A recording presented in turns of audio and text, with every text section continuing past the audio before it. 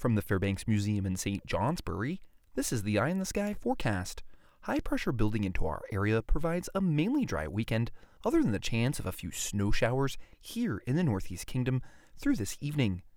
Although it will be sunny south and west of Montpelier today with abundant sunshine tomorrow, highs will be a good 10 degrees below normal for this time of year as they remain in the 30s throughout the weekend.